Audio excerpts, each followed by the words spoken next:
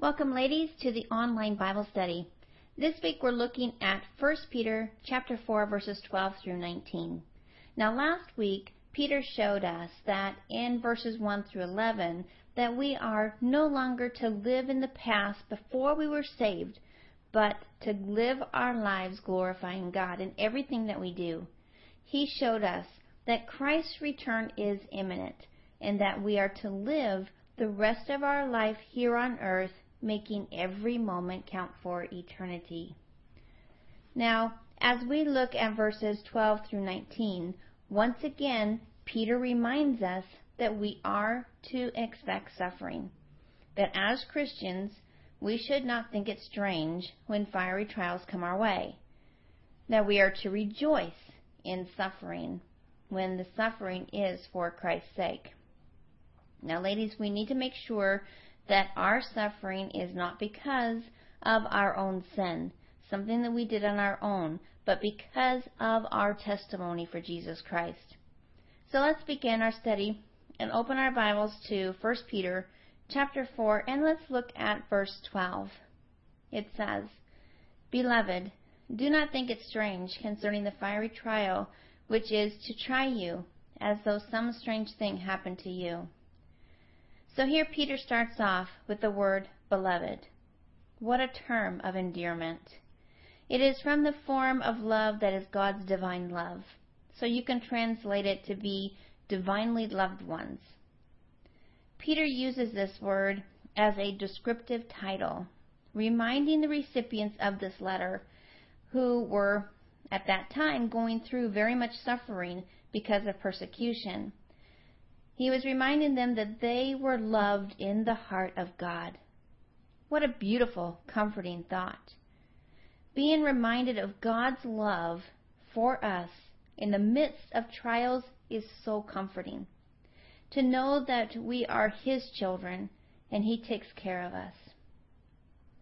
As Peter calls them beloved, he then tells them not to be surprised or think it strange that they are going through a fiery trial. You remember, as we showed a couple weeks ago, that Christ tells us to expect persecution, as we read in John chapter 15, verse 20. And it says, "Remember the word that I said to you, a servant is not greater than his master. If they persecuted me, they will also persecute you." So, it's not something that is out of the norm for a Christian, right? Peter says, concerning the fiery trial which is to try you. Fiery literally means a burning. The word used here refers to a smelting furnace where gold and silver are purified. What a perfect description of what going through fiery trials does to us. It is a purifying experience. Picture this. Refining gold from the ore involves a process in which the ore is tried or melted in order to separate pure gold from the other elements. It is a very complex process where all the impurities are removed. Peter tells us here that it is a fiery trial that is to try you. So, seeing what the true meaning of the word here is, it helps us that it is a refining process rather than a divine judgment. It is going to strengthen our faith as we lean on Jesus Christ. Peter said in 1 Peter chapter 1, verses 6 to 7, it says, "In this you greatly rejoice, though now for a little while, if need be, you have been grieved by various trials, that the genuineness of your faith, being much more precious than gold that perishes, though it is tested by fire, may be found to praise, honor, and glory at the revelation of Jesus Christ." Now, Peter creates no illusions for Christians under his care, does he? God's plan for your life often, but not always, includes pain and hardship. When trouble comes, we are not to be surprised. He writes, it's normal. As we suffer for Christ's sake, our lives will be refined and our faith strengthened. Now the word happened here in verse 12 is important. It means to go together. So persecution and trials do not just happen in the sense of being accidents. They are a part of God's plan, and He is in control. Nothing is out of God's sphere. Not only did Peter tell us not to think of the fiery trials as strange, but he exhorts us to rejoice in the fact that they can be partakers of Christ's suffering. Let's look at verse 13. It reads, "But rejoice to the extent that you partake of Christ's suffering, that when His glory is revealed, you may also be glad with exceeding joy." Now, I'm not going to kid you, it's not always easy to rejoice when we are persecuted, is it? No one likes to be ridiculed, mocked, imprisoned, or even called upon to face death. But in this passage, Peter gives us reasons to rejoice. First, he says, rejoice to the extent that you partake of Christ's sufferings. Christ was rejected by men because He lived and proclaimed the righteousness of salvation of God. So when we suffer for following Christ, for living and proclaiming the righteousness of salvation of God, we are sharing in Christ's suffering. We are denying ourselves and suffering for God and His righteousness, just as Christ did. We become identified with Christ, associated with Him in the deepest devotion possible. The very sacrifice of ourselves for the cause of God and His glorious salvation. Second, Peter tells us that no matter how great our sufferings may be, we can look forward to the time of Christ's return, when His glory shall be revealed. Peter goes on to say, we will be glad with exceeding joy. Now, as we go through trials, we can have joy, because we know that God is working out the circumstances for our good. We know that whatever suffering we are going through now will only be for a little while, because Christ is going to return and take us home to be with Him. Sometimes we have postponed pleasures. We pay a price today in order to have enjoyment in the future, right? For example, when you have not exercised for a while, isn't it hard to go out and walk on that treadmill, lift those weights? It's painful. But if you keep your mind on the goal of getting fit, we can continue on and receive the reward in the end. Warren Wiersbe used the example of a piano student who may not enjoy practicing scales hour by hour, but he looks forward to the pleasure of playing beautiful music one day. Ladies, as Christians, we may suffer now for the sake of Christ, but one day we will live with God forever. 1 Peter chapter 4, verse 14 says, "If you are reproached for the name of Christ, blessed are you, for the Spirit of glory and of God rests upon you. On their part He is blasphemed, but on your part He is glorified." Peter encourages us that we are blessed as we suffer for Christ's sake. The blessing takes on the form of the Spirit of glory and of God resting on them. The Holy Spirit infuses us with a deep, intense consciousness of the Lord's presence in our life. This is the joy unspeakable and full of glory that Peter wrote about in chapter 1, verses 7 through 8. In suffering for Christ, we can have an inward peace and joy. As we saw a couple of weeks ago, that God was with us through that fiery trial, just like the Hebrew boys who were cast into the fiery furnace. Christ was with them and protected them, didn't He? We see this in Daniel chapter 3. Then in Daniel chapter 6, we see how Daniel was thrown into a den of lions because of his beliefs and practices, but God delivered him also. David constantly in the book of Psalms cried out to the Lord for deliverance from his enemies. And then when Stephen was stoned to death because of his beliefs, he saw Jesus Christ in heaven at the right-hand side of God, and he experienced God's glory in Acts chapter 7. Now, another person who greatly suffered for Christ's sake was Paul. Paul penned about some of his persecutions in 2 Corinthians chapter 11, verses 23 to 30. Fellow Jews had beaten Paul with 39 lashes on 5 different occasions. Now, the law of Moses limited such punishment to 40 blows, but Jewish custom permitted only 39 because they didn't want to go against the law.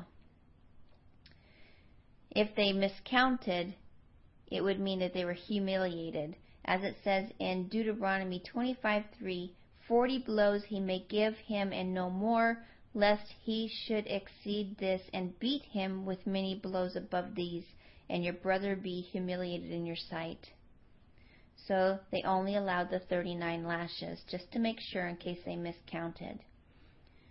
Now the Gentiles also sentenced Paul to a beating with rods 3 different times. He was stoned by his own people. At Lystra, Jewish rebels persuaded a mob to illegally stone Paul, and afterward they dragged him outside the city, leaving him for dead, as we see in Acts chapter 14. He was shipwrecked, and many of his journeys he faced dangers. As we see in Acts 20, verse 23, it says, "Except that the Holy Spirit testifies in every city, saying that chains and tribulations await me." Now, you can go on and on talking about Paul's sufferings for Christ. The point to note is Paul's faithfulness through all his sufferings. Nothing turned him away from Christ or his ministry. Christ had called him to preach and minister, and he would not stop except by death. Ladies, we need to evaluate our lives and make sure that we can say with Paul, "I have fought the good fight. I have finished the race. I have kept the faith," in 2 Timothy 4:7. Peter makes it clear in verses 15 to 16 of 1 Peter chapter 4 that we are to suffer for Christ's sake, not for sinful acts. Christ is glorified as we suffer in his name. Let's read those verses. It says, "But let none of you suffer as a murderer, a thief, or evildoer, or as a busybody in other people's matters. Yet if anyone suffers as a Christian, let him not be ashamed, but let him glorify God in this manner." When we suffer, are we suffering for Christ's sake or for something we have caused in and of ourselves? We should not be ashamed to say we are Christians, to be identified with Christ. Instead, our lives should glorify God. You can see Peter's growth here. He didn't want Christians to make the same error he did and suffer the consequences he did. We are reminded of Peter's own denial of Christ, right? In Luke chapter 22, when Peter feared for his life and denied knowing Christ. Here, Peter has grown in his Christian walk and is exhorting us to not be ashamed, to glorify God by standing up for him. It was this determination not to be ashamed that encouraged Paul when he went to Rome, as we see in Romans 1, when he suffered in Rome, as we see in Philippians chapter 1, and then when he faced martyrdom in Rome, as we see in 2 Timothy. Scripture makes it very clear that as Christians, if we are living a godly life, we will be persecuted. Notice how Peter describes the lost as we read verses 17 through 18. It says, "For the time has come for judgment to begin at the house of God, and if it begins with us first, what will be the end of those who do not obey the gospel of God? Now, if the righteous one is scarcely saved, where will the ungodly and the sinner appear? And notice this is quoting Proverbs 11:31. He describes the lost as those who do not obey the gospel of God. Now, the argument of these verses is very clear. If God sends a fiery trial to his own children and they are scarcely saved, what will happen to lost sinners when God's fiery trials come and fall upon them? Instead of being concerned about ourselves, we need to be concerned about those lost sinners around us. Our present fiery trial is nothing compared to the flaming fire that shall punish the lost when Jesus Christ returns in judgment. We need to be looking for opportunities to witness to the lost around us. Now, Peter concludes this chapter with a command that we commit our lives to God. Let's read verse 19. It says, "Therefore, let those who suffer according to the will of God commit their souls to him in doing good, as to the faithful Creator." The words "commit their souls" is in the present imperative active mode, meaning that this is a command which involves a continuous or repeated action. So we are to continuously commit our lives to doing good. Those who are experiencing that fiery trial are urged to commit and keeping of their souls, which is their life, their heart, their mind, to God. The Greeks use this word in banking. It means to make a deposit. Now, Peter urged the believers to place their lives in God's safe keeping. Our suffering is according to the will of God, who has allowed our suffering in order to purify our lives. Therefore, we can commit ourselves to him with confidence, knowing that he created us and is faithful to fulfill his plan in our lives. Now, this picture reminds us that we are valuable to God. He made us, redeemed us, lives in us, guards us, and protects us. So when you invest your life with God, you have nothing to fear, for he is able to keep you. We have no need to worry. He is the faithful Creator, right? And his faithfulness will not fail. Ladies, next week we are going to start chapter 5. So we're going to be looking at 1 Peter chapter 5 as we look at the first 4 verses. Until then, God bless.